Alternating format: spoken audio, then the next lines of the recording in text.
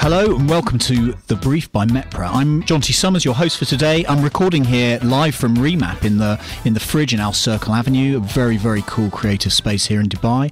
And we've got a great lineup for this. Is our second REMAP Creativity Conference, and we've got a range of really brilliant speakers from Expo 2020 Dubai, Freedom Pizza, Ian O'Han has been great, Kerning Cultures, we've got some guys from YouTube, and I'm joined very pleased to be joined today by James Lamon, who is the head of content in Europe for Buzzfeed.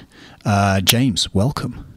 Thanks for having me. Yeah, so look, I mean, you guys are the world's #1 digital publisher. I think you've got 9 billion content views a month, which is a number that I really can't get my head around. That's a lot of zeros. Staggering, I know. Yeah. I mean, where to start with BuzzFeed? I mean, you guys have you've really redefined how media operates really over the last 10 to 15 years.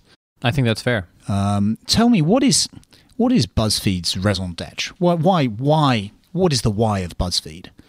So BuzzFeed is now about truth and joy. And I say now because we have noticed that over the years we've existed as a company, first it was to entertain people online in whatever way they wanted to be entertained. And we did that, and we did that well. And now people look to us not just as a media company, but as a leader in the new media industry. And we feel that social media is in a bit of a crisis right now, that things are getting complicated. And, I pine for the days back when things were simple in 2008, when we would use our Facebooks to say, hey, do you want to go see a movie tonight to your friend? And now, you have Mark Zuckerberg going in front of U.S. Congress and being grilled about meddling in elections and political bias. And when did this all get so serious, Feels right? serious, doesn't it? And so BuzzFeed just wants to remind people that social media can be really fun. And so for us, that means bringing joy to people's day and truth in the sense of our journalism, and doing important scoops and work there, but also truth in a more lighthearted way, like a tasty recipe, which shows you a truly delicious thing that you can cook at home. Do you view what you do as journalism, or is it content development? And is there a difference for you guys? Yes, definitely a difference. Journalism, I would say, is we have a church and state divide at BuzzFeed, and the journalists are the church side, and they have a real high ideals that they work towards, and it's a very serious business, and they're often reporting on politics and other bad dealers, let's say. And on the flip side, in the content space, it's a very different model because you're just trying to excite people and entertain them, and so it's a much more lighthearted way of life. We don't take ourselves as seriously, and so I think there's a big attitude difference. The journalists are very serious, and that is as it should be. And the content creators, we have a little bit more fun. However, we do take the business of content. So that's interesting. So obviously, you would have started back in 2008 with more of a kind of content-led approach. I mean, we sort of historically were associated with cute pictures of puppies, cats dressed up like Kanye. Yep. And then you've clearly evolved. Babies. Pizza, yeah. All the important goats things. behaving like chickens. All the important things to get you through your day. And I guess that's still a part of it. But then you added this other layer. What brought that evolution? Yeah, so what people don't realize is the only reason BuzzFeed ever talked about cats and kittens and puppies and pizza is because it turns out those are the only subjects on Earth that we as human beings universally recognize as exciting and that we will share. Everyone everywhere loves them. And so as we began to make content of all different types, the direction internally was do whatever shares, do whatever goes viral. And let's learn from that. And if you let people do whatever, what you'll net out to is pizza, babies, and kittens. That's it. That's what the internet wants. So that's how we started. And then we've really just followed the sort of winds of content ever since. And I think the best example of this is the Tasty channel. We were just trying to make videos that would be successful on Facebook, any videos. And in fact, the story goes that the sort of content boss at the time, this was in LA, he had like 50 people, he gave them all cameras, and he said, go off and shoot videos. I don't care what, but I want them to go viral on Facebook. They all went, and it was a time of rich experimentation. And after a couple weeks, someone had filmed a video that was a pseudo top-down video of food, and that video ended up becoming the most viral video of anything that anyone made. And it was interesting to us. We were shocked. We thought, why do people want to see this recipe being made from this specific angle? And so we continued to iterate and learn. And when we eventually formalized the top-down recipe style and format, that page became the fastest growing page in Facebook's history, I believe. Over 1 million likes in the first month of its existence, Tasty. And now Tasty has over 100 million likes on Facebook. It's the world's largest digital food publisher, and BuzzFeed owns and operates it. But we didn't want to be a food brand. We just wanted to entertain people. And now we have a lot of chefs on staff. So it's a wild world. You just following the audience led you to create this product. Exactly. And I think that there's, you asked earlier, what is our reason, our why as a company? And I think really, it is the entertainment piece. We just want to entertain people and do what they want on social. And what we're trying to do is stick to our roots and make sure that the way we entertain them is about truth. It is about joy. We don't want to, be clickbait or be disingenuous or anything. Yeah, I was going to ask you about clickbait. I mean, obviously that's it's obviously a derogatory term, but I guess you guys have kind of been at the heart of that kind of industry. Exactly. Mm-hmm.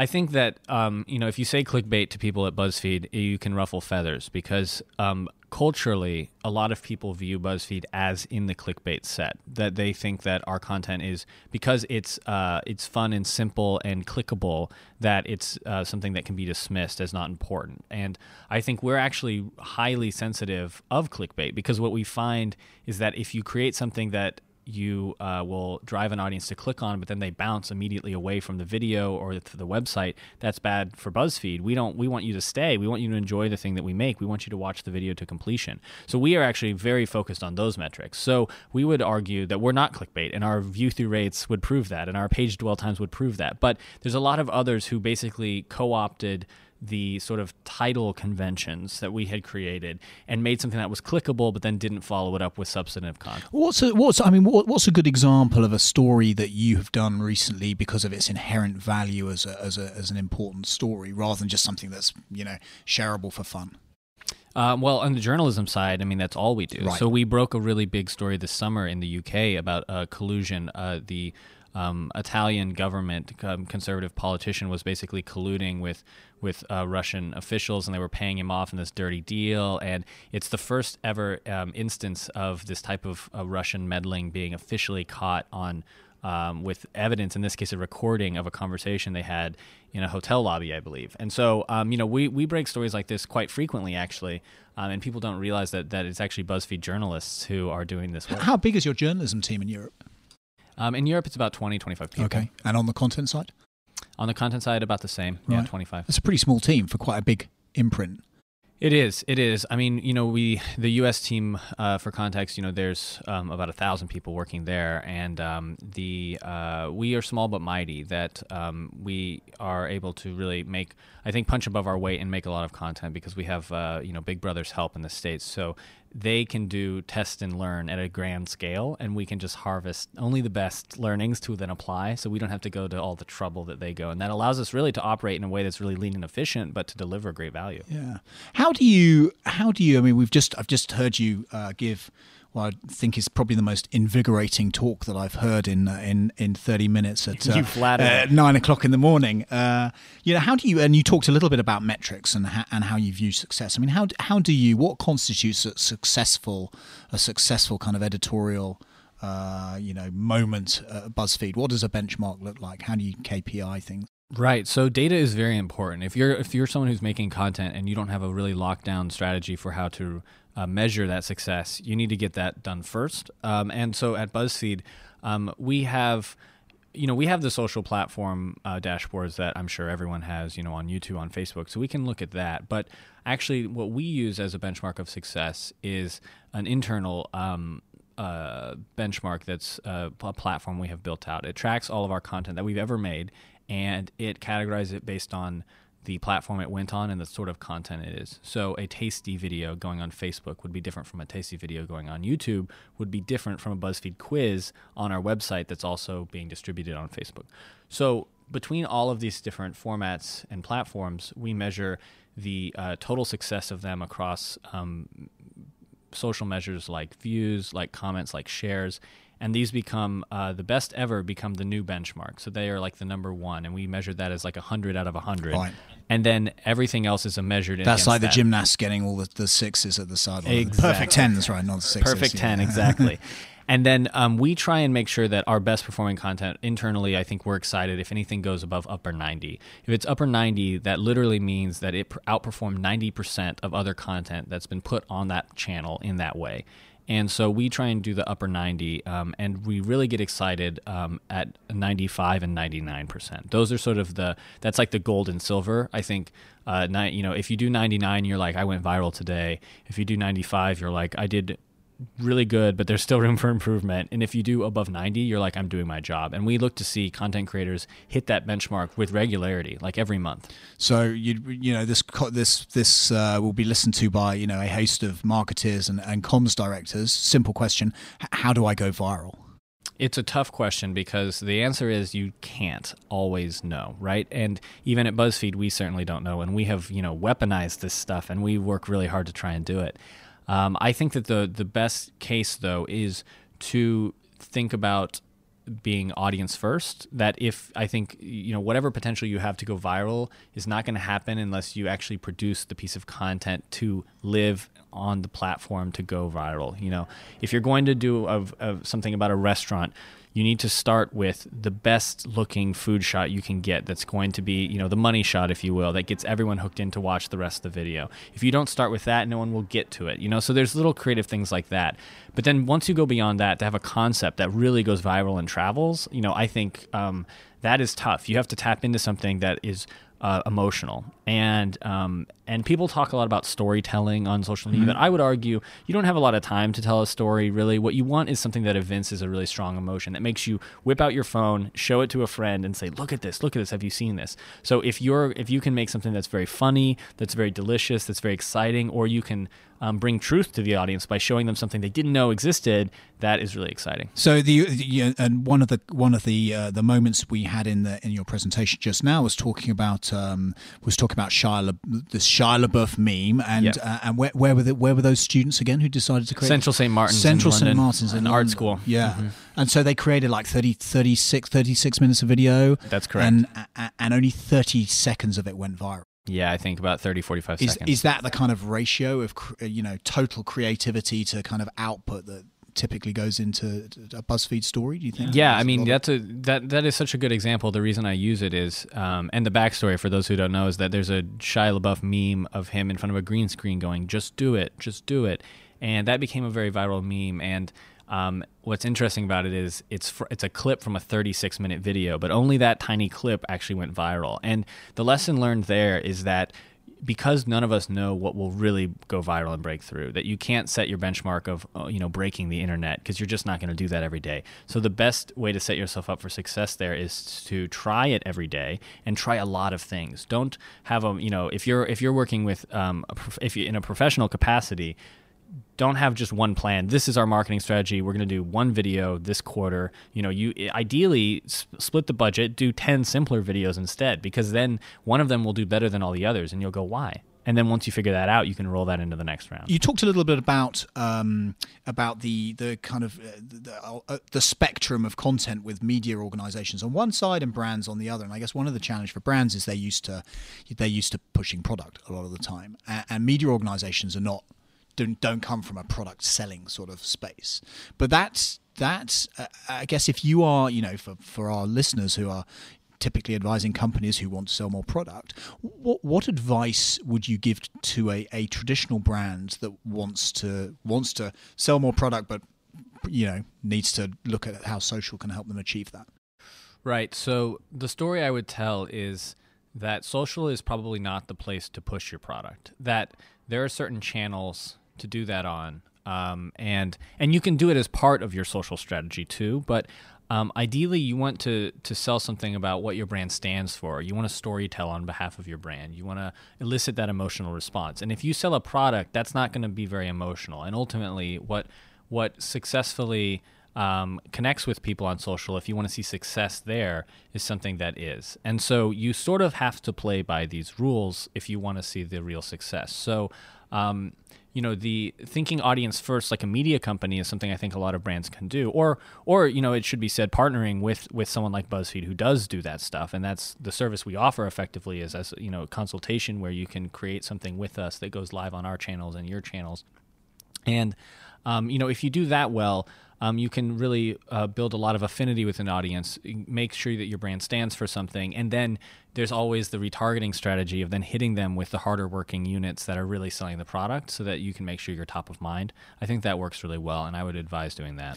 Yeah, I mean, you say you talked audience first, which is probably quite an easy concept to grasp, but quite a difficult one in practice for many corporates. And a quote you said in there is social media is deeply personal and fragmented, and most importantly, I think it's actively curated by me. It does kind of place an emphasis on brands needing to think very, very granularly about their audience, really. Yes, absolutely. I mean, I think that is the world we live in. You want to go viral, you want to also sell your product. Well, good luck, because, this social media space is for me, by me, and I don't actually come there to have products sold to me. And this isn't, this is how every consumer feels. The hard sell doesn't have a place there. And I think brands they think that they're doing it well by making that hard sell look really nice, and, but they are ultimately, it's too evident to consumers who are very savvy, by the way. Everyone remembers the time before Instagram had ads. That was only 2.5, 3 years ago. Everyone remembers this. I remember the first day I saw an Instagram ad. And so you shouldn't act as though these things don't exist, that the consumers you're marketing towards are savvy and they get it. They're like, okay, they're showing me this because they want me to book this or buy this or go here. And if they're not, if you don't have that hard working message and it's more of a brand awareness thing, they're still thinking, well, why are you showing me that? It's because you want me to go there. And so if you have that savvy consumer and you're also trying to reach them in this deeply personal space, you have to be generous. And I think that's the word I would use as a brand, because you're thinking about your budget and you're thinking about how to, utilize it and improve the value of it and make sure it's measured and everything and efficient. And I think you should, try and find a little, kind of a R&D budget, and be generous with your audience in that zone and say, for this, we're just going to find a conversation that's happening naturally online. We're going to use our budget to produce some great content that fits in that conversation, and then say, oh yeah, by the way, this is from us, and see what people think. And you might find they're going to love it. In the comments, they'll say, oh, I love this brand. I've had a great experience with them. And you go, okay, something's really happening here. Use that as a start. So James, one last question before we go. If you had to look into your kind of crystal ball and look ahead, 3 to 5 years, where will social be? Where will Buzzfeed be? I think that what's happening now is really interesting, where social companies and influencers as well, who have big social followings, are beginning to find ways to actually create products and tap into those audience members and turn them into consumers. And this is really fun for us at Buzzfeed because we make products that are socially informed, that are so exciting. And one fun example is that we knew that people loved fidget spinners, if anyone remembers when that was a thing, and beauty, lip gloss. And so we had the idea to put lip gloss on the edge of a fidget spinner, so you had this fun makeup container. And we sold these things and sold out of them. And it's fun stuff like that. And we've even worked with brands in this capacity. And a great example is there's a fertilizer brand in the States, and they wanted millennials to buy fertilizer. And as you can imagine, that's a hard sell. So we thought, God, what could we do and make something that millennials would like? How could we make fertilizer interesting? And we had the strangest insight. Millennials, bear with me here. They love the zodiac, and they, astrology and knowing their star sign. And they also love houseplants, caring for plants in their house. And so I don't know where this is going, but it sounds crazy. And here it comes. We realized that there are certain plants that grow based on the lunar cycle, and that this is intersects with astrology. And so we made a subscription plant care service based on your star sign, where we send you plants that are going to align with the lunar cycle for you that month. That's amazing. And we package the fertilizer in, and you can use it to keep the plants alive. So this is a subscription box, and we sold out of these as well. It was really popular. And I just think it's really fun because never before have we sort of used these insights in this way. And I love that we can actually make tangible goods, that social media is so ephemeral, and now you can actually buy something that's very social and informed and fun. So I'd like to see that future. That's amazing. James Lamon, Head of Content for Buzzfeed Europe, thank you very much for joining us today. Thanks for having me. Thanks for joining me today on The Brief, the podcast from MEPRA. It's been a great 2019. This is our last podcast for this year. So on behalf of all of us at MEPRA, I'd like to wish you all the best for an excellent end of the year, and we will see you in 2020. If you want to find out more about us, go visit us on the website at mepra.org or follow us on any of our social channels.